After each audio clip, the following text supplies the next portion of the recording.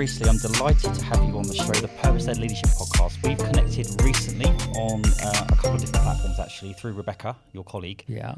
Thrilled to have you on. Thanks for having me on. Tell us what you're doing now.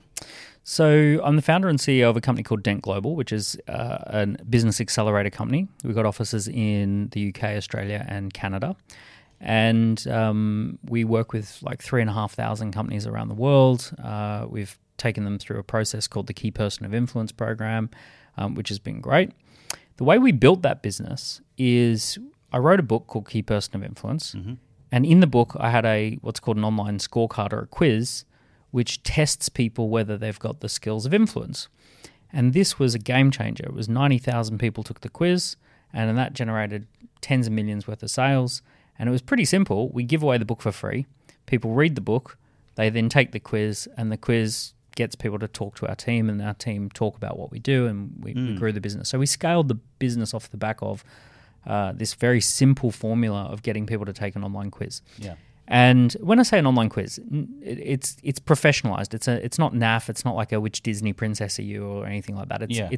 It's an online assessment, right? That type of thing. Anyway, a lot of our clients who are quite savvy said, "Hey, I really like the way you got me onto this. I want one of these scorecards. I want one of these quizzes assessments." Yeah. So we spun out a new business over the pandemic called Score App. And that is the platform, it's the software for building an online assessment. And this has just been an amazing, fun, cool business. I've always been in services, business services and people businesses. And then this was my first go at a software business. And we've just grown exponential. So we've got 2,500 clients in the last couple of years. We've got a new book coming out called Scorecard Marketing, which explains how to do it. We've got some great corporates who are using it internally with their team. We've got people using it to benchmark performance in the NHS. We've got people using it to generate leads. We've got coaches and consultants, like one-person businesses who have transformed their business. We now get emails pretty much every day saying, "This is my number one lead generation. This is the cornerstone of my business." Several coaches, consultants have replaced their website with a scorecard instead.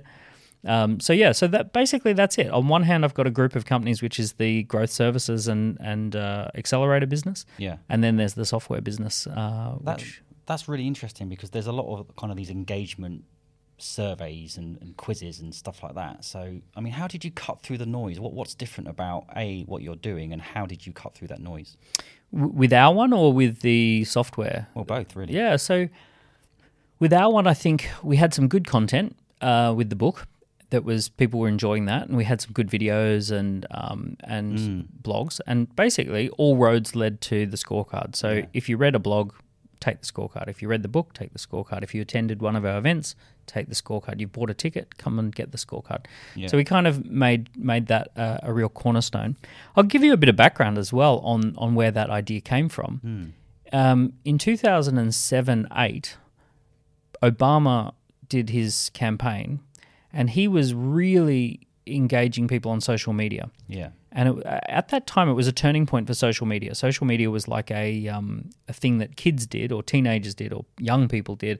And then Obama comes along, and everyone widely credited that him using social media was the tool that got him the presidency. And I clocked this idea that the presidential election is a really good place to learn marketing trends and to see what marketing works. Sure. So in 2016, I was watching this idea of how they win the Trump campaign and the Brexit campaign, and out comes this idea called Cambridge Analytica. And when they unpacked how they did it, they got people to answer a quiz. Sure. And then they collected all that data. Yes. And then they remarketed to people based on how they answered the questions. Because I think people like pressing buttons on LinkedIn, and when you do a poll, they go crazy, don't they? They love it, right? It's something to engage in. Yeah. And so I realized that data analytics was going to be the big next trend. That was the next social media. So social media has hit the top of its S-curve. It's mature. It's adopted. But I thought, what's the next big trend? And I thought, well, data analytics is going to be the next big trend. And that rung true in our business because our business was built off the back of collecting data, deep data, important data, and responding to people based on the data. So what we did is we just put time and energy and effort into giving people good custom results. So based on how you answer the questions, you get a nice customized PDF report, and it tells you these are the things you should do. It's almost like, because of what you said on the questions, go start here. Right. So it gives them a pointer as to be an entrepreneur, or what type of personality they have as well? Or it's not so much personality test, although that is a perfect example of how this works. Right. So if ever anyone's taken a personality test online, it says, well, you're an introvert or an extrovert, or you're a high frequency thinker, or you're a details person. Yeah. And then it says you should focus on having this kind of a career, or you should focus on complementing your strengths with these strengths. Yeah. And that's exactly the kind of system of an assessment that then Sure. gives you custom results. Sure. I want to delve into that a bit more deeper, and also understand sort of the scale of your businesses. I know you're kind of a serial entrepreneur, a number of businesses, but before we could go into that, I ask all my guests the same thing. I want to find out more about you as a person, as a human being, Daniel. So tell the audience a bit of a journey from since school to now. So I grew up on the Sunshine Coast, which is a beautiful beach community in Australia. And strangely, I always wanted to be an entrepreneur. I worked for this guy who owned 6 McDonald's franchises, and I saw him owning McDonald's and being an entrepreneur. And I discovered this book called The E-Myth, and I read this, and I discovered this guy, Tony Robbins, and kind of all of that got mixed into a bucket, this kind of Tony Robbins experience, the Randy, the McDonald's owner, and E-Myth, the system. I started this idea that maybe I would be an entrepreneur, and that could be how I would make my life and my lifestyle. And there was a few family friends who owned businesses that I saw, and I kind of built more and more desire for this. So I left school, went to university, discovered that none of the university lecturers had a business or had ever had a business. Yeah. And I was disappointed, so I quit, and I joined a startup, and I became employee number 3. We didn't have a bank account and business name. We had nothing really. Just this guy who had left his previous company. He had a personal list of 15,000 names, and we were starting a new business with 15,000 names on a database, and that was it. And I went from complete standing start to 6 million of revenue and 60 people on a team. Wow. And this guy, I was 19 to age 21, so I did 2 years with John. Yeah. And I just had this amazing experience of going from a startup. So it was the dream experience, right? For someone who wanted to be an entrepreneur, to go through a fast growth business was just awesome. Just give us a headline as to how you did that, because you're 19, with the greatest respect, none of us really know much about business or life. I was complete numpty. But John took me under his wing, and he saw me as what I would today call a Swiss Army knife. And I've had plenty of Swiss Army knives in my life now. So I like to keep a good Swiss Army knife around. Sure. So a Swiss Army knife is someone who can do 25 things badly. So I was John's Swiss Army knife. So if he needed me to fold letters and put them in envelopes and to take them to the mailbox, I would do that. If he needed me to get on the phone and make 70 phone attempts a day and make some cold calls, I would do that. If he needed me to contact the newspaper and get a quote for a quarter-page ad in the newspaper, I'd do that. Yeah. So he would just have me thrown at whatever was the issue of the day. Sure. And to sweep up the stuff. Yeah, I was a fixer. Yeah. But I was a dumb 19 to no skills, just passionate, just excited, passionate. So John would just give me all these things. And the other thing too is he would get me to sit in on meetings. So I'm sitting there while we're hiring people, and I'm sitting there while we're coming up with marketing campaigns, and while we're writing emails, writing newsletters and all that sort of stuff. And I'm touring with him, and I'm picking him up from the airport, and I'm dropping him off at the airport, and I'm working out of his house, right? So I get to his house at 8:30 in the morning and leave at 5:30, 6 o'clock at night. So I'm seeing how he runs his life and all of that stuff. So basically I get this apprenticeship. It's an incredible apprenticeship money can't buy. 21 years old, I go to John and I say, can I get shares in the business? And he says, no, it's too late for that. If you want shares in the business, you need to go start your own business. So I did. I quit. I quit and I started my own company in Australia. It became a very fast growth business. I applied everything that I'd learned from John. I copied what I'd seen We went from 0 to 10 million in the first 3 years and built an amazing team of 25-year-olds, work hard, play hard culture. Yeah. We all operated out of a massive 7-bedroom home that we turned into offices. Is this all kind of like sort of what you would say inbound marketing growth, or how did you build it? Was it outbound sales? Lots of ads. Right. We were an ads business. Right. So the first business was event marketing and management, and we would specialize in roadshows and tours. Okay. So let's say you wanted to roll out a new franchise, you would hire my firm, and we would roll you out event marketing. So we would do intro presentations. Okay. And our specialty was 2-hour intros, an introduction to whatever, right? So we did introductions to new bedding, we did introductions to financial planning, we did introductions to software companies, we did introductions to franchises. Now, the genius of it was that I would cut a deal where I would take personal risk of running the costs of running this in exchange for the back-end sales. Got you. So one of our biggest moves was when we did a deal with a franchise company and we would get 20% of every franchise fee.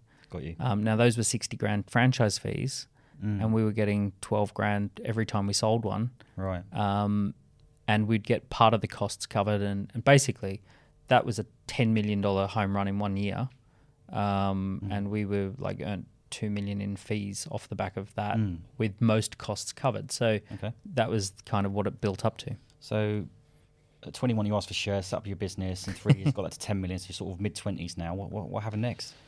Had a big falling out with one of our partners, which they were going to acquire us, and we got into a fight during the whole negotiation time, and they threw a tantrum, I threw a tantrum, and ended up kind of parting ways. And what would have been a massive, life-changing deal fell apart for both, right? So they missed out and we missed out. It's often the case when you're presented with an offer or a number, but then the reality of it is different, isn't it? So give us a bit more detail on that. Well, I think when two parties come together, they see the synergies and their big picture expand the pie mindset kicks in. Yeah. And then when they start to enroll their teams and start to enroll all the people who need to be enrolled in the deal, a lot of those people are more detail people and nitpicking kind of people. So you can get a situation like mine where two CEOs get together and go, our companies would be great together, let's do the deal. Yeah. Headline number, headline deal, we're excited, we're going to create great wealth. Sure. And then you get a prickly CFO who has a board seat and who has and who is a carve the pie, not expand the pie kind of mindset. Yeah. And they come in and they start picking over every detail and then start negotiating hardball and basically kill the deal. And it happens all the time.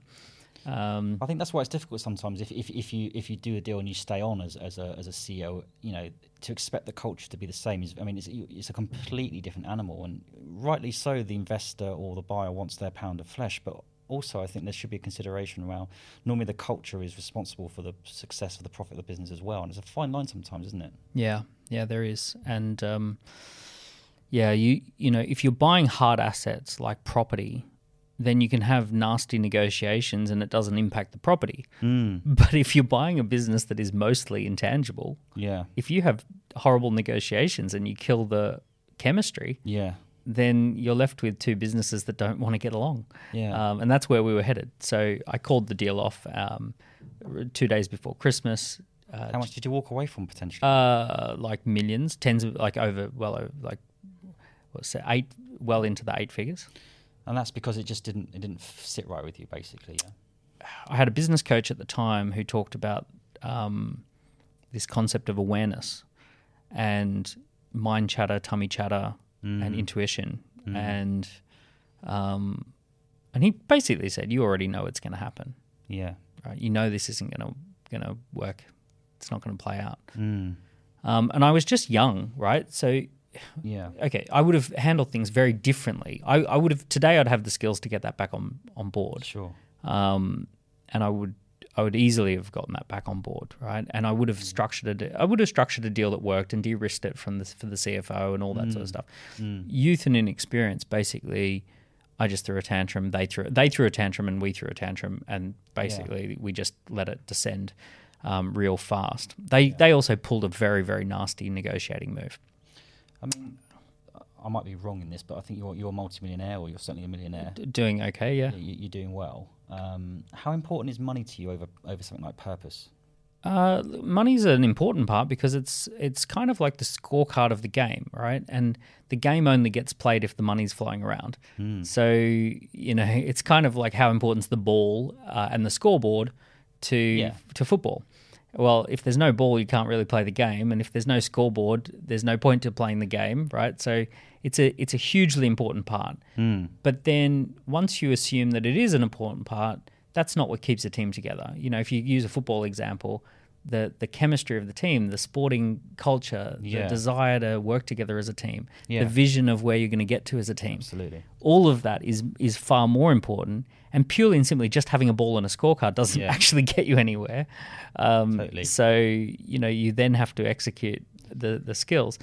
So, I mean, it's very easy for someone like myself to say money's not that important. Well, okay, good for you. Now you've got some, but yeah, it's never actually, to be honest, it's never actually been that important, which is why I walked away from the deal. Sure. I was really interested in the vision of the company when I started working with them back in the day. Absolutely. And then I knew that was all unraveling. So it was actually a surprisingly easy decision to just say, this isn't going to work and we're not going to do the deal. And that really resonates with me, because I'm a business coach and I'm asked by my clients to come in and scale the business from X to Y. And I always ask why. And before I do any of that kind of operational stuff, I always try and get that vision pinned down. But it shouldn't just be the leader's vision. It should be like an our vision thing, isn't it? And when you've got that collective kind of goal, I mean, people think this is fluffy. It's not. No. It's one of the most important things. It's the first question. What's the point? Right? What's the point? Yeah. So, and also there's kind of two kinds of businesses. There's the lifestyle business, fun, freedom, flexibility, small team. Yeah. We work hard, we play hard, we love each other. But that goes up to about 12 people. Sure. Right? So you can have a core team of about 12 that kind of work that way. And you can have some consultants around it, and you can have some extension on the team. But there's about a core team of 8 to 12 people, and you can have the fun, freedom, flexibility. And then once you decide to go past that, it's not going to be fun again until there's about 40 or 50 people. Absolutely. So you're going to have CEO, CTO, COO, CFO, CMO, and that's going to be dead weight sitting on top of a team of people who have to pick up phones and do stuff. And hopefully some accountability as well. Right? So now how much the weight of that executive team, the minimum team size that can support that weight's like 40 people. Sure. There are people who actually pick up phones and do stuff.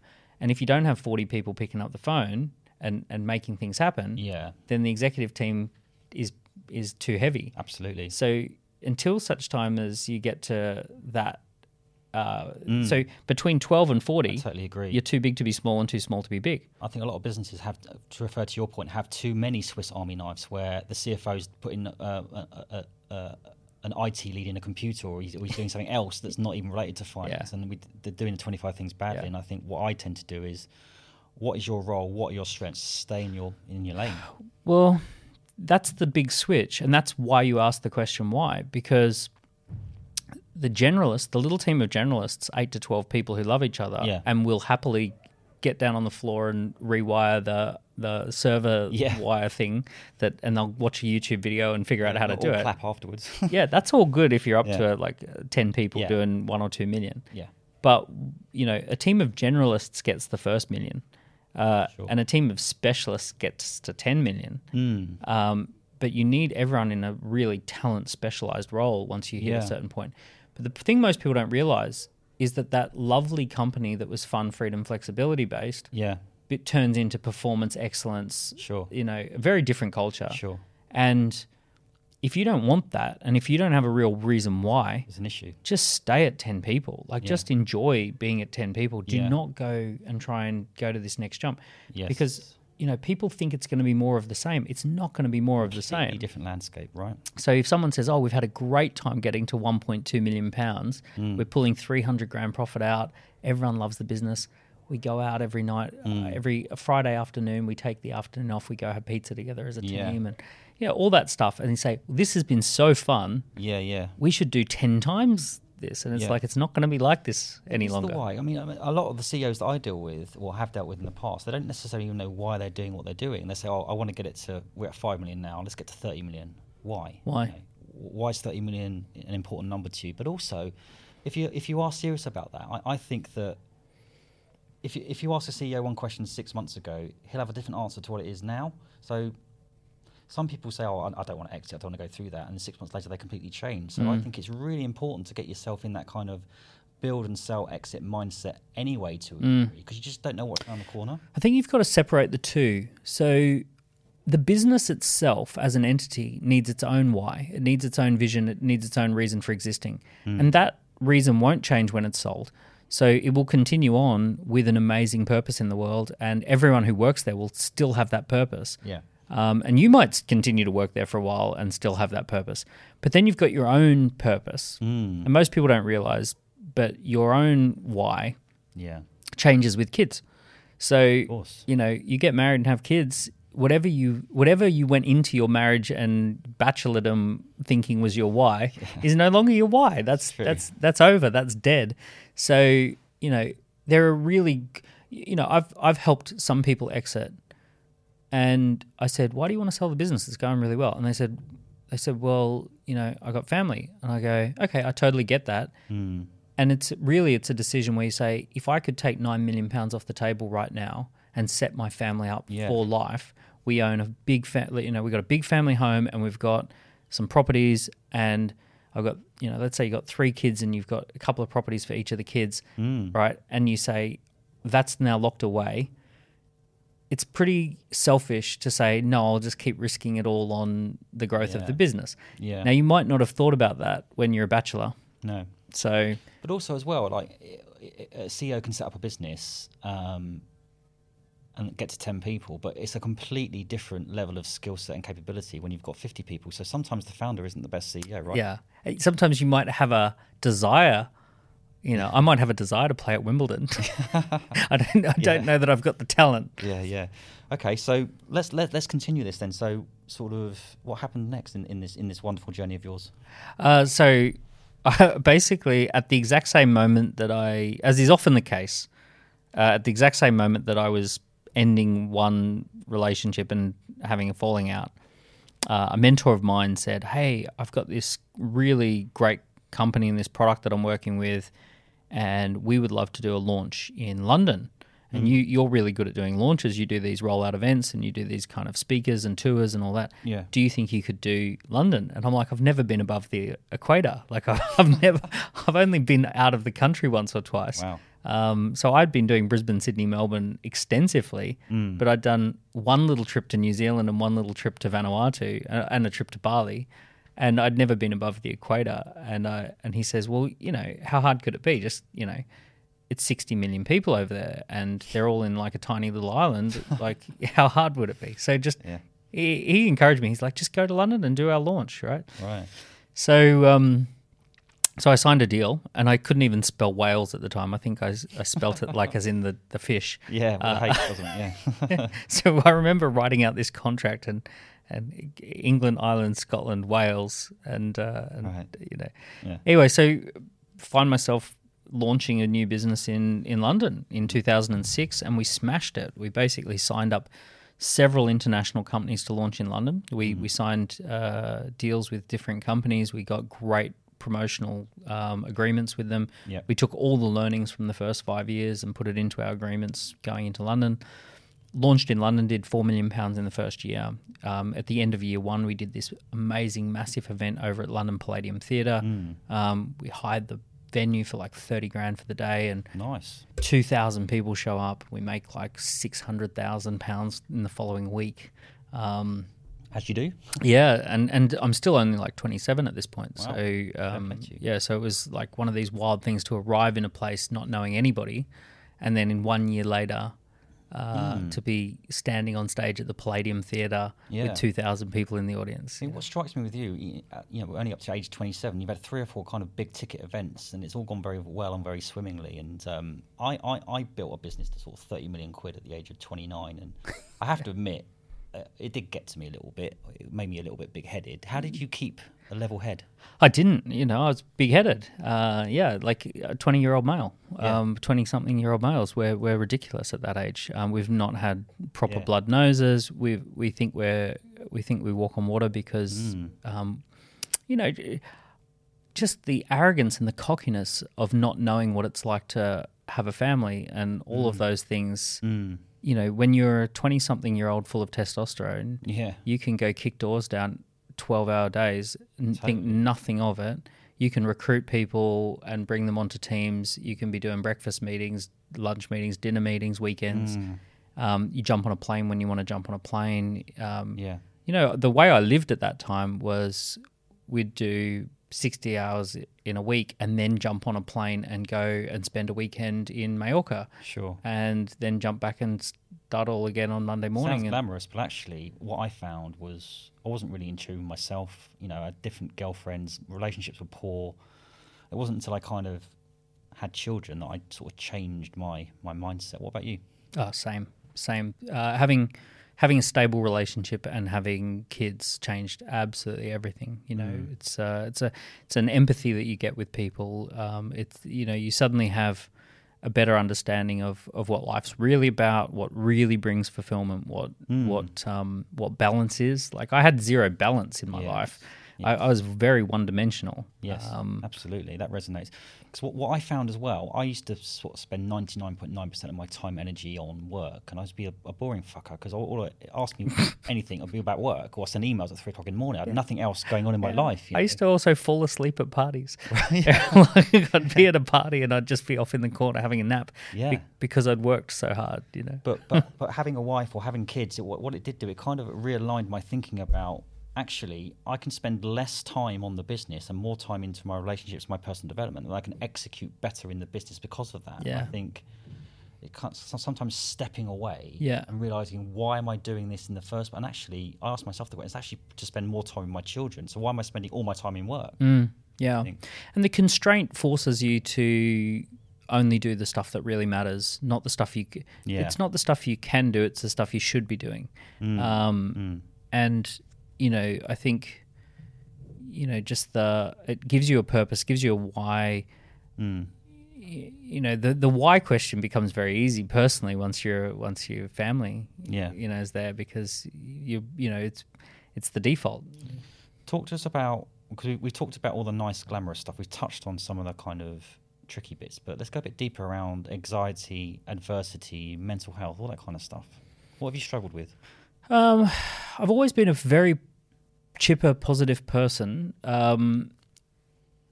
but that means that a lot of people come to me with their problems, and for some reason, for a long time, people come to me when they at the point where they're breaking down and lean on me for stuff. So that's been for all through my 20s, that was a huge problem, that I would have a lot of people leaning on me financially and emotionally and all of those sorts of things. And most people just didn't. I also give off a very positive vibe, and most people didn't realize unbelievable stress and pressure that we were juggling with. I was almost always running my businesses using credit cards, and at the end of the month you got to clear the credit cards. And, sometimes that would be $75,000 on a credit card. And these were the types of credit cards that you had to clear them. They weren't make a minimum payment credit cards. They were, you got to clear them. Payroll and,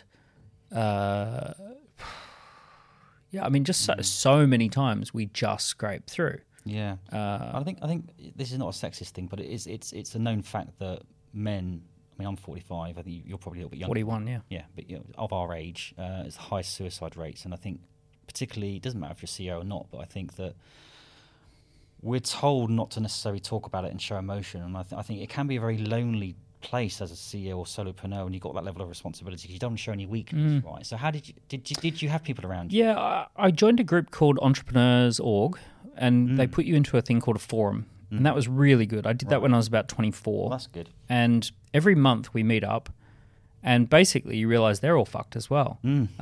So we all get together and we all talk it out. And we you've got 5 or 6 people who are in the same position as you are, and they're all of us are looking good to our peers or to our teams. but also dealing with the tough stuff. The problem with having a team is that at a certain size, you only really find yourself dealing with the annoying stuff. All the fun stuff and easy stuff's outsourced. Yeah. So you end up basically all the difficult decisions come to your part of the business. And you have to create certainty for others while you've got none for yourself. So, for example, when you're leading a team meeting, you've got to make sure they've got a plan and that they understand the pitch and they've got clarity and they understand exactly what needs to be done this week. And you're sitting there going, I have no idea how I'm going to solve my problems. Yeah. And you're sitting there going, or sometimes you might be leading a team meeting and you're going, we're having a massive falling out with this particular company that we're partnering with, but I have to make sure they're comfortable and happy while I'm sorting out this thing that, I would love to take these guys and tell them to take a walk, but I've got to have these guys out there selling. So that stuff happens, so it's really that kind of dichotomy of being pulled in two directions. Yeah. So I was very lucky to have this forum that we just had a monthly meeting, and it also provided context that all these people who look amazing are actually struggling, and they're like swans gracefully cruising on the river. Underneath they're like paddling like crazy, right? Yeah, they're dealing with stuff, and so that was pretty good. But mind you, I had all sorts of low moments. The global financial crisis was horrific. I went from 4 million down to 400,000 in 1 year. Most of that 400,000 was collections. Everyone I knew was going bust. Yeah. We didn't know how long it was going to last. Everyone was saying this is going to be a 3, 4, 5 year thing. I had to fire 17 of my team members. Right. We went from riding high at the London Palladium Theatre to a year later having 3 of us having a Christmas dinner at a cheap restaurant. Sure. I slipped on ice and almost broke my arm. I had a girlfriend with really bad mental health problems at the time. She was diagnosed with bipolar, and she was very difficult to live with. And and basically, I went from living in a penthouse apartment near Chelsea to moving in with my sister's spare room. I just genuinely thought I was out. There was even a moment that I could sell the company for a small amount of money. Yeah. It was like 300,000 exit on a £4 million a year business. Right. 2 payments of 150K. That's what I thought I was exchanging on. And on the day that the guy was going to exchange on that, I get a phone call that he's not showing up because he's gone into hospital with a heart attack. Wow. And I'm like, what is going on? What else could happen? Yeah. Right? And I'd mentally checked out, and I'd mentally started spending the next. That I thought, okay, great, I got 250 grand payments coming in. Sure. That solves a bunch of problems. And now it's like, nope, you've still owned that business and you've got all the problems. I think sometimes, though, when these things happen, without be sounding too kind of like hippie-ish, they do happen for a reason. And I think sometimes we need that kind of check to go, hang on a second, am I really as successful and in tune with things as I should be? And I think they then make you stronger and more resilient and more aware for the next. It's almost preparing you for the next level, I think. What do you think to that? Well, yeah, because I get to now, and we're about to head into a crazy recession, right? Yes, like the shit's going to hit the fan. 100%. Right? Yeah, 2023 is going to be, like the 2020s is just crisis after crisis after crisis. But strangely, because of some of the stuff I went through in the GFC and all that sort of stuff, there's several frames of reference that I have now where it's like, I know I can handle this stuff. I know I've got way more options than I think. I know that this stuff is never as bad. Like the good times are never actually as good as people make out, 100%. And the bad times are never actually as bad as people make out. So there's those frames of reference that I've got there, and I think it's important. I see that like an American football field. This is the Carl Jung thing. I don't know if you study psychology, where he came up with this concept where treat your life like an American football field. There's 2 end zones. There's an end zone of depression, darkness, and you're in this shit. And there's the other end zone where you're flying. You've got all the money, abundance, and love. And it's actually not good to be in either of those end zones for too long, because either you get complacent, or you get too kind of. And it's kind of like almost just going with the flow. Oh, right? yeah. And the pendulum always swings back the other way. Mm, so, exactly. like I've had the high times of loads of money, loads of travel, loads of parties. Yeah. Where like walking on water type Sure. thing. Oh boy, does it swing back fast. Oh. And also even in the moment it swings. Like Yeah. there are times, like those times attract a lot of crazy. There's all sorts of craziness going on. You know, when we were flying with this young dynamic company, like everyone was hooking up and new relationships, new fallouts. Yeah. You know, we'd go to the office on the weekend to enjoy the air conditioning on a hot day. And, you know, there was one time I walked in and the team had decided to get together and have a magic mushroom ceremony. And I've got my entire team tripping balls in my office. Wow. That's funny, but also, like, you know, what do you do with that? How do you deal with that? Well, you've got to wait. You can't do immediate. There's not a lot there's not a lot you can do in the moment. No. You've got to have a conversation with them later. Not to show too many facial expressions. Yeah. Brilliant. So I've got a vision of that in my head now. So talk to us about your kind of like mistakes and the biggest bad call you've made, would you say? The biggest bad call I made was at a very low point after the GFC. I was sitting there. One of my really great long-term business partners, he was at a very low part of the end zone, right? He was down. And he said, I'm going to walk away from the business and I'm going to head to Bali and I'm just going to spend some time in Bali and get my head straight. There's not a lot I can add to you. And he'd been sort of like in a semi-depression state. He'd been one of the best performers and then he'd kind of really hit him hard that the business had come off the boil. Okay. So we were, as I say, million pound quarters in our first year and then, you know, some amazing things were happening. Anyway, in that low moment of him leaving and the business going badly and all this sort of stuff, I turned to this friend of mine, good friend, and I just wanted someone to be in this with me. And I cut a deal where he would own 30% of the company. Yeah. And basically we'd be partners. And I put no clauses in there for performance and I put no bad levers or any of those sorts of things. Wow. So it was just like, let's do that. Basic trust. So you can see where this is going to go. Yeah. So basically he meets someone and they get married and that relationship completely changes the dynamic between the two of us. He becomes one of, you know, you know how you've got some friends who get married and you wouldn't actually know. Like in the office, it just doesn't, you might have had an experience with a friend where their relationship doesn't spill over into their work life. The two things are completely separate. Well, there's the other end of the scale, and it definitely does. So he was on that end, right? So he was like, wow. 100%. Like he couldn't. He like they wouldn't. They were John and Yoko, right? John and like a proper. Yeah. Like we don't separate ever. Right. Joined at the hip. Yeah. So. And the creativity went out the window. The chemistry between us completely. Wow. Yeah. So the whole It's thing. a huge like change, isn't it? Massive change, Yeah, right? yeah. So it was just we tried every which way to twist it so that it could try and make it work, and it just got worse and worse and worse. So eventually, it got to the point where we just had to part ways. But at that point, rather like for me personally.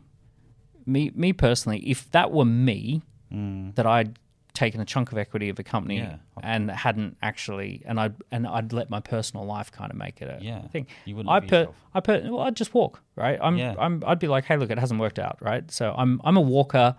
It's like we either make money together and there's a big payday and we split it and we're riding high and we've achieved something, and because we expanded the pie, fabulous. Got you. Or I'll just happily walk away and I'll go start something new, right? So that's my attitude.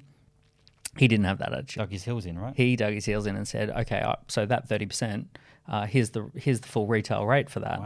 Wow. So we had to have a negotiation. It's the air of either arrogance or kind of like, you know, it's almost a disrespect.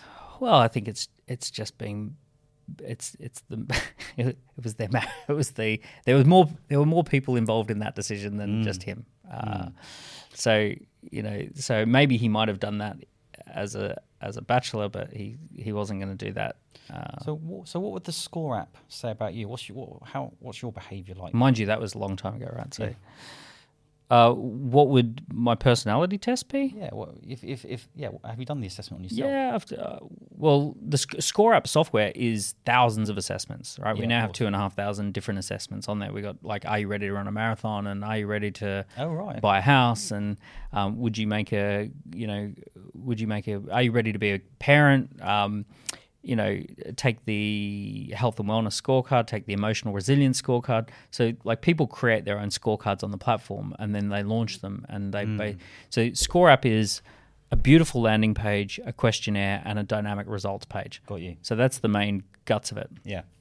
And it's a big lead generator. But I get what you're saying, which is the personality testing ones. Extrovert, versus introvert. I'm terrible at keeping secrets. So what are you? Which one are you? I'm extrovert. You're an extrovert. Yeah, Okay, right. yeah, and intuitive versus the other one. So essentially, I'm off the scale in terms of creativity and creative thinking, and I'm really good at starting stuff, but I need people around me to finish it. So I think the big thing I'm getting from you and from this is the word awareness. I think that's such a powerful leadership skill, right? Yeah, we have embedded that into our culture. So we run something called an awareness list. Okay, right. In all the businesses. So the awareness list is we teach all of the team, if something keeps popping up onto your awareness, you need to talk about it. So what do you think your biggest limitations are? Where do you feel that you let yourself down? My answer to everything is go start something new in business, right? So I love new stuff. I'm a first million guy. So Yeah. I love the 0 to million thing, and I need to have people around me to professionalize in order to scale. And I need to be really self-aware that I'm a disruptive force, which works really well in the beginning and doesn't work so well after we're up and going. So like, it's a bit like the start to finish or completion thing. That I'm not the implement. Right. I'm not the Aware of that, implementer. right? Yeah, very. Which is really important. So what is your purpose? Why are you doing what you're doing? So there's layers to it, but my work purpose is develop entrepreneurs who stand out, scale up, make a dent in the universe. What I want to do is work with businesses that make positive impact. I love entrepreneurs. I love entrepreneurship. I think the world changes for the better when entrepreneurs have their hands on things. Totally agree. I love the idea that entrepreneurs see a problem and then think about how they might create a scalable solution to that. The world's got so many problems right now, and entrepreneurs, like just literally as I was walking in here, an entrepreneur was pitching us to get onto an accelerator, and their idea is to eradicate the plastic waste out of the dry cleaning industry. And the dry cleaning industry has huge numbers of those clear bags that they go through on every time you get a shirt done. Yeah. It comes with a massive single-use piece of plastic. So they're eradicating that, and they're coming up with a reusable solution and all this sort of stuff. And this is what I love about entrepreneurs. Yeah. They're seeing something that they don't like, and they're going, I'm going to go and fix that. I'm going to figure it out, and I'm going to change that, and we're going to get rid of 1 billion plastic bags. So it's doing something new. It's keeping the dial pushing forward, and you might get a business to 10, 15, 20, 30 million, and that kind of almost doesn't excite you anymore. And you go and do it again. Well, for me, I've built a business that works with lots of people who are starting things. Right. So Okay. Right. Yeah. So the Score app is solving the biggest problem they have, which is lead generation. So having worked with 3,500 entrepreneurs, they all struggle to get into a position where they have a steady stream of leads. The first mentor I had when I was 19, lesson number 1 that he gave us was everything's downstream from lead generation. Sure. So he basically said, if you can't generate a lead, it doesn't matter what else you've got going on. Everything is downstream from lead generation. And lead generation is your first and biggest problem to solve in the beginning. When we did the first business, which was the roadshow business, Triumphant Events, when we would talk to the companies that wanted to scale, they had put millions of development into the product and they couldn't scale because they couldn't get leads. And we would then do these roadshow events and we'd solve the lead gen problem for them, and we'd end up with huge commissions for solving that one problem. So Score App is about the whole scaling up part, stand out, scale up. Dent is about making a dent in the universe, positioning a business to solve a meaningful problem, and then getting yourself out there as the voice of that problem and solving it and talking about it. So for me, my whole purpose is develop entrepreneurs who stand out, scale up, and make a positive impact. And if I'm doing that, I'm very happy. All my businesses relate to that. You're getting the money and the rewards, but I sense you're getting a lot of fulfillment out of watching people grow as well, right? Yeah. Well, here's the fun thing about money. It's actually not fun. I know this will sound so weird, and you might have experienced this or seen some of your clients experience this, but it's very stressful to get a chunk of money at one time. What do you do with it? Yeah. Right? A sense of kind of like anticlimax, because like, also what I'm going to do with it, also what am I going to do with my life as well? Yeah. So here's what you end up thinking. You go, okay, I need to buy a big house, and now we've got to go looking for houses and negotiating houses, which is not something I normally would like to do. And then you go, okay, I'm going to get some investment properties. Now I've got to go negotiate mortgages and tenants and renovations and developments. I'm going to stick a whole bunch into like Vanguard, and now I need to worry about the stock market going up and down and all this sort of stuff.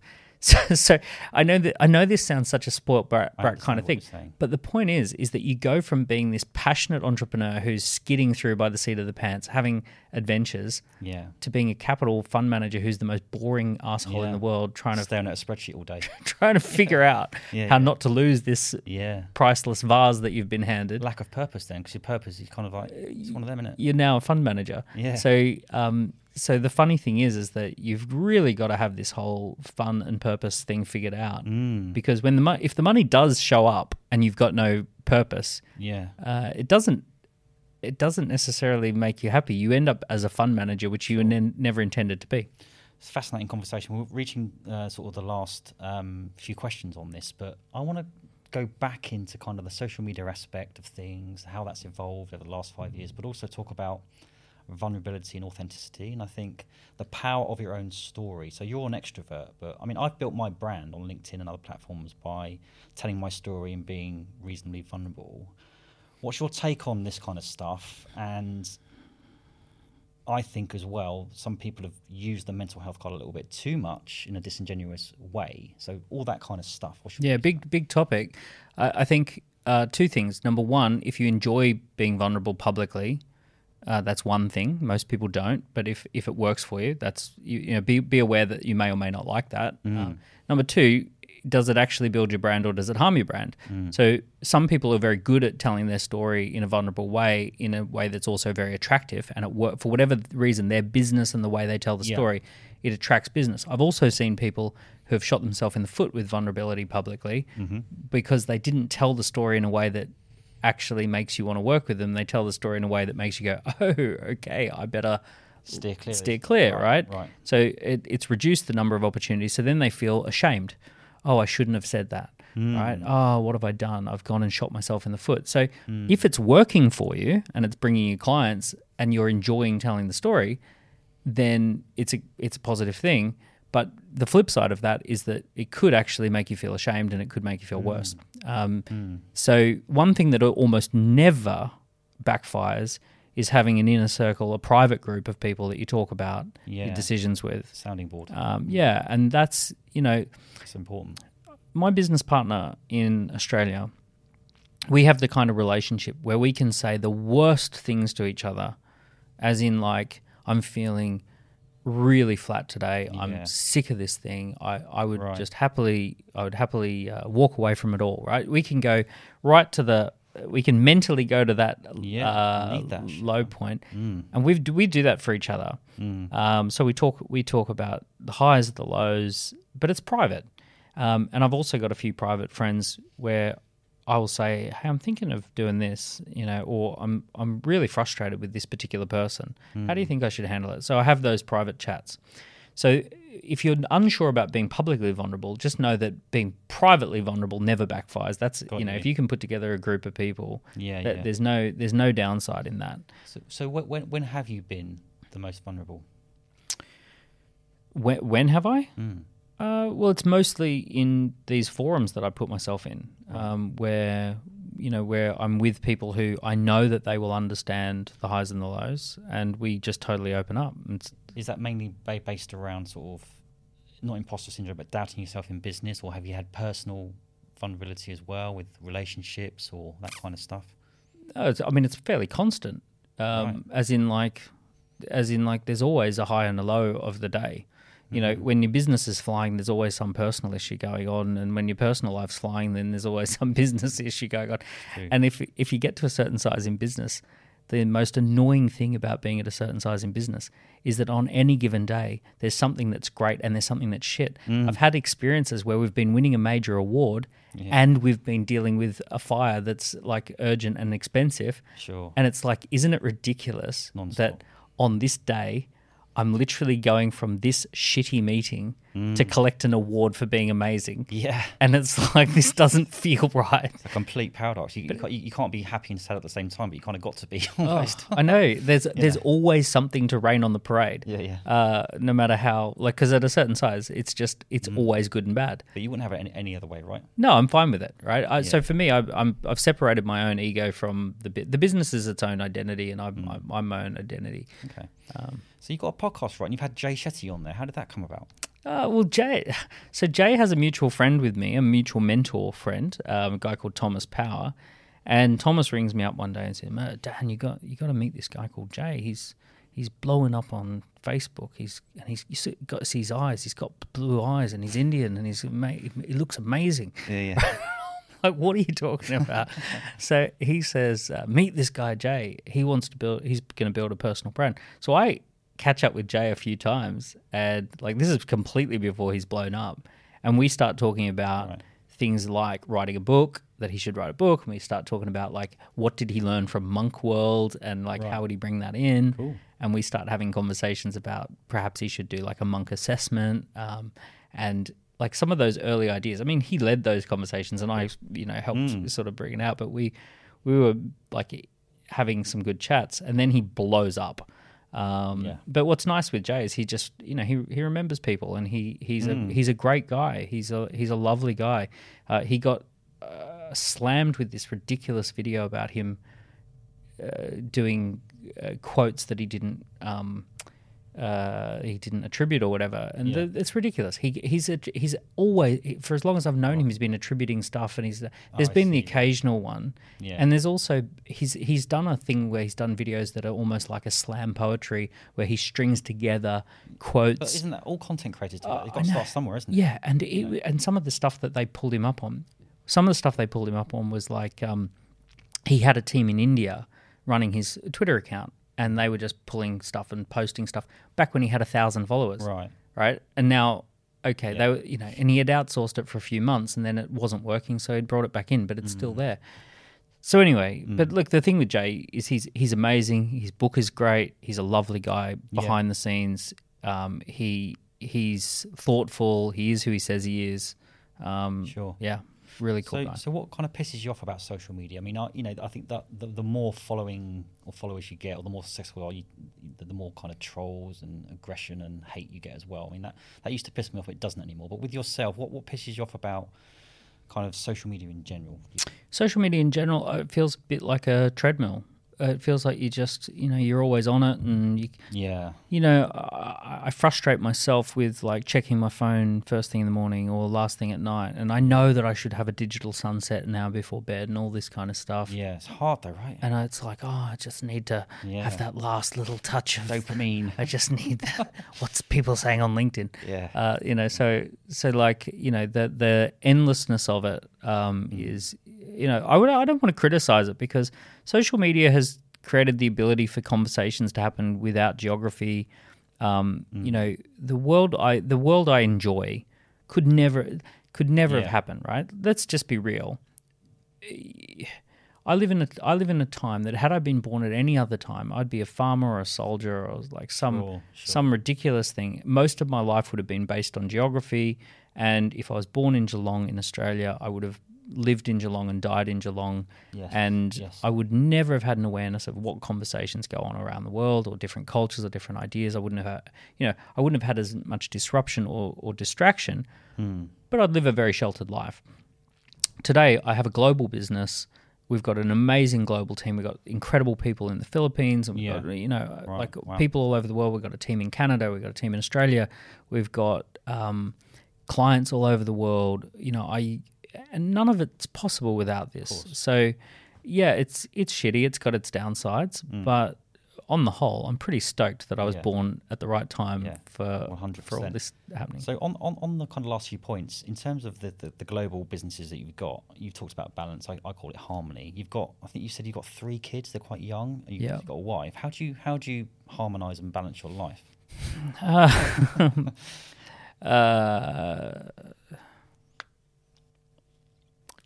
think really boring routines. A big part of it's boring routines. You know, every night is bath time at 6:30, and dinner time is at a certain time, and and we're in routines. And my wife and I are great at. We know that we're in a phase of life with young kids. We don't put the pressure on ourselves to like live glamorously in terms of. You know, like for example, the last 3 years we've holidayed 2 hours down the road. So, you know, we live in London, we go down to the South Coast pool and we stay for 2 weeks on the beach there. Yeah. Now, my wife grew up in Switzerland with an apartment in Ibiza. And she's travelled the whole world and I've travelled the whole world. So it's not as glamorous as what we would like to do. You know, when we were just a couple, it's like, oh, let's duck over to Lake Como and stay at a really great hotel. But, you know, with little kids, getting them through an airport, like... Oh, mate, I mean, I've done the Maldives and all exotic locations, but when I take my kids camping, they absolutely love it. And it's you know, it's about that, isn't it? And also, I think you can actually love it more than that yourself as well. Yeah. So just enjoying the chapter that we're in, you know, that we're not trying to hold on to the previous chapter and we're not trying to rush through to the next chapter. We're just enjoying, this is the chapter called Having Little Kids. Yes. Which means we embrace routine. Big point on that point, because like I think when you start blurring the fact, if you're having dinner with your children and you're on your phone sending an email, it's just you're killing both of those things. Yeah, it's about just you're not doing that's a great distinction. You're not doing either one of those things well. So yeah, for me, I try and work between 9:30 and 5:30 most days, and I try and not do anything.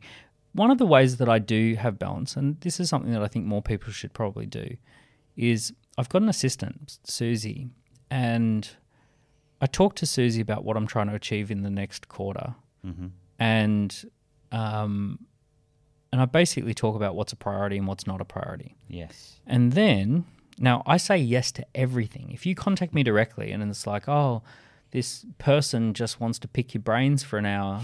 Okay, all right. Right? So I'll say yes to stuff. Yeah. Whereas Susie will go, that's just not a priority. Sorry, he just doesn't have time for that. Or he just can't do that at the moment. I'm really sorry. Sure. I don't even know about it. And I'm glad I don't know about it because I'd freak out because I hate saying no to people. And that's about just having the right people. You're only as good as the people around you, right? Yeah. So... even when I've been at a really low point financially, I've always had an assistant. And my diary gets filled up through my assistant. And the only way that I'm doing, like all of the stuff that I'm doing for the week is already in my diary. Sure. And I'm turning up and all the notes are in the diary. This is what you're doing today. It's already been filtered to maximise It's already been filtered. Yeah. So, and that's important because I know I'm self-aware that I'm not good at filtering for myself because I just hate saying no to people. Yeah, you almost like don't want to let someone down. I don't want to let them down. I just like meeting people, and I always see the bull case or the upside in. Yeah. Oh, what if they're amazing? What if What if? So just quickly then, before we go, have you got 4 books on the go at the moment? Is that right? So I've written 4 in the Entrepreneur Journey series. I co-authored a book called How to Raise Entrepreneurial Kids, and co-authored a book on What's Your Business Worth, which is about valuation. Nice. And then the new book that's coming out is called Scorecard Marketing. Yeah. So we're going to be giving away about 10,000 copies of that over the next 6 months, and that's really it's the strategy playbook for how to do a scorecard marketing campaign. Just quickly, how many businesses have you helped exit so far? I'd have to work it out. It's a good number that you can't remember. No, I've been, because we've had 3,500 clients and a lot of them have wanted to exit, and I've been an advisor on lots of deals. The thing is, though, what I found is there's no blind science. There's no kind of like, this is how you do it. I think every single transaction it's a framework, but every single transaction is different, right? Yeah. And and for anyone who's not exited before, you imagine that exiting a business is like selling a house, that it's really simple and there's straightforward and there's a process, and that this person's going to buy and this person's going to sell and they're going to exchange. And a business is nothing like that. There's earn-out periods, performance clauses, 100%. there's aligning interests. You might have 3 or 4 shareholders who each technically have this percentage. Yeah. And the ultimate exit deal might look nothing like that. This person might be walking away. Yeah. This person might be sticking around. And ultimately, you need to align to whatever the acquirer wants. There's a lot of factors, but also you might have a number in your head. The chances of actually achieving that number are very rare, and I think that there needs to be a margin to go, actually, look, there's 10% under what I wanted. Sometimes you've got to take the money as well. Yeah, you've got to take the deal that's available. Yeah. Because it's mostly, depends. There are ways to orchestrate a bidding war. Yes. And that's the best case scenario. If you can have 3 or 4 companies that really want that, like WhatsApp sold for 19 billion or whatever it was because Google and Facebook were not going to let the other one have it, and they bid it to the stratosphere. Perfect scenario, wasn't it? Right, perfect scenario. Yeah. Because then you're in a complete. But in many cases, you're not in that scenario, and you're in a negotiation rather than a bidding war. So finally, sort of going back to that 18, 19-year-old, 21-year-old self, that sort of age, what would you do differently? Get into software earlier. Right.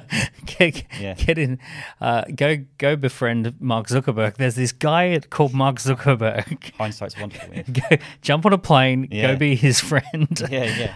No, but on a serious note, I'm really happy with the journey and the way things have turned out. There are obviously, with the perfect benefit of hindsight, I would have taken courses on negotiating.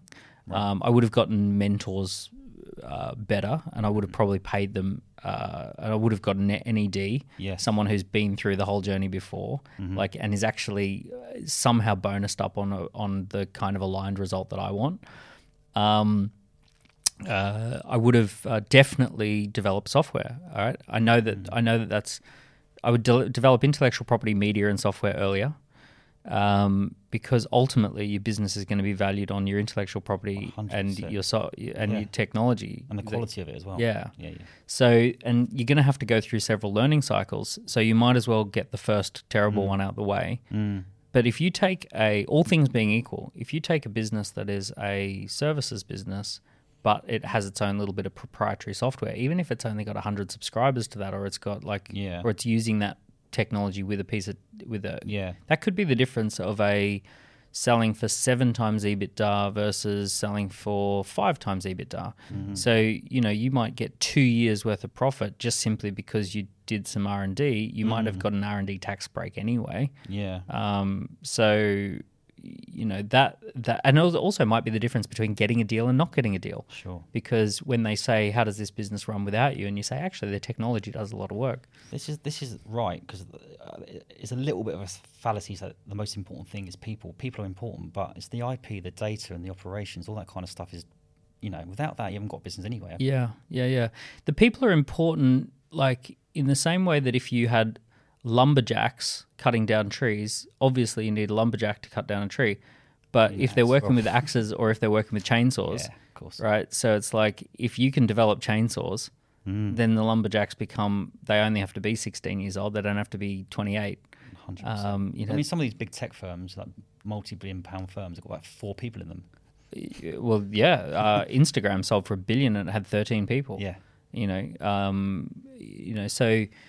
But you can underpin, those are extreme examples, but you can underpin any business with a bit of proprietary tech and some data and, some media. Like you can have a media archive of media assets. 100%. Those things make a huge difference on exit. Repurpose lots of things these days as well, right? Yeah. And when you even also on the people thing, until you've got 40 or 50 people, they don't really take you seriously as having people anyway, because they'll sit there and say, well, half the team's going to leave when you leave. You've got 7 people and you're the fearless leader. Yeah. Of course, they're all going to follow you to the next venture. You've got to make yourself redundant as well. Yeah. I think a lot of CEOs don't see that, or they're too scared to. Yeah. That self-awareness, right? There's a good chance you were probably really good at starting this thing, or you were really good at solving a particular problem that the business needed solving at the time. But there's a really good chance that a grown-up get out of your own way. Yeah, there are grown-ups. Yeah. Here's the one thing too. You don't need to necessarily hire a COO who used to be a COO of a big company. In many cases, you can hire someone who used to be a store manager at McDonald's, or who used to be a bank branch manager, or used to be running a call center doing 3 million. A fresh perspective, right? But they're very hands-on. They're very, they do smooth operations. They have performance meetings with every member of the team once every 90 days. Yes. They keep dashboards. When someone sends when someone sends a snarky text message, they screenshot it and put it in their file. They're on it. Right? They're on it. Yeah. And then when that person becomes problematic, they bring out their file and they go, look, here's what's going on. 100%. And they don't end up in a HR claim. They're just good operators. Entrepreneurs aren't like that. We just move in too fast to do any of those sorts of things. We don't want to be bothered with all that kind of stuff. Yeah. So whereas you get a few people who I'd call the grown-ups, and the faster you can get a few grown-ups and get that entrepreneurial energy is like a fire. It needs to be in a fireplace or it burns the house down. Yes. Right. So that's a really good analogy. I love that. Yeah. So you need to know about yourself that maybe your whole purpose in the business now is to be wheeled out at the annual conference. Yeah. Right. And bang your cymbals. That might be enough. That might be enough. Yeah. Maybe it's once every 90 days you G up the team with a bit of rah-rah, or maybe you write a book, or maybe you go on podcasts. But don't get experts in and tell them what to do. And, don't give someone responsibility and then micromanage them the hell out of them. Yeah. I always think about the army. The army have got all these guys who they just literally send them into a war zone and say, these are your missions. This is the mission. Get on with it. You've got 120 people. Make sure they don't die. And that's your mission. Go get that done. And then they let them get on with it. And I think to myself, God, if they can let 25-year-olds do that, like I don't need to micromanage people to run a simple business like mine where no one's getting shot at. Brilliant. No. What a fascinating conversation. Absolutely thrilled to have you on board. Hopefully we can become good friends and support each other. I mean, I'm sure the audience will be very chuffed to hear what you said today. We covered a lot of ground. Yeah. Before you go, what's one piece of advice you want to leave the audience with? The most poignant thing at the moment is that we look like we're sailing into a storm, and it's going to be a shitstorm. So the piece of advice I would say is have a sentence printed out somewhere, tattooed on your arm that says, that's not for me, right? And when the news comes on at the night and they're talking about the national issue of the day, just go, that's not for me, right? I've got nothing I can do. There's nothing I can add to that conversation. Yes. It's not my business. It's not there's very little that I'm able, that's out of my control. So that's not for me. When you're on social media and there's US politics, you go, that's not for me. And then there's some like woke debate versus a conservative opinion debate, and you're sitting there going, oh my goodness, I can't believe that side believes this, and right, just go, that's not for me. And just simply there's going to be so much negativity and noise in the next 12 months. 100%. And it's going to, if you engage with it, it's going to bring you down. And what you'll miss is that this is a great time. There's more money in the economy than ever before. Inflation is too much money. That's the definition. The definition of inflation is too much money looking for a home, looking for something to go into. There's more talent available than ever before. There's incredibly talented people scattered all over the world looking for opportunities. Sure. There's more technology that's available for free or almost for free. There's more investors looking for investments that aren't going to tank. Or emerging opportunities. This is the greatest time to be alive. You wouldn't want to be born at any other time. This is it. This is the magical moment. This is an incredible time in humanity. But the only downside of the time that we're in right now is that every issue of the day can find its way into your pocket. And you just have to get disciplined around that's not for me. Having that mindset, conserving your energy and focusing on what you can control. Love that. Thank you for today. Brilliant to have you on. Pleasure. I loved it. Cheers.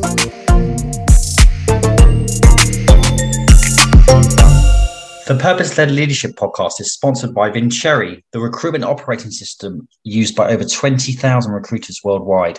I chose to partner with Vincere because I'm a customer and I love their modern rec operating system, a single tech platform to streamline the front, middle and back office operations of executive search, perm, contract and temp businesses.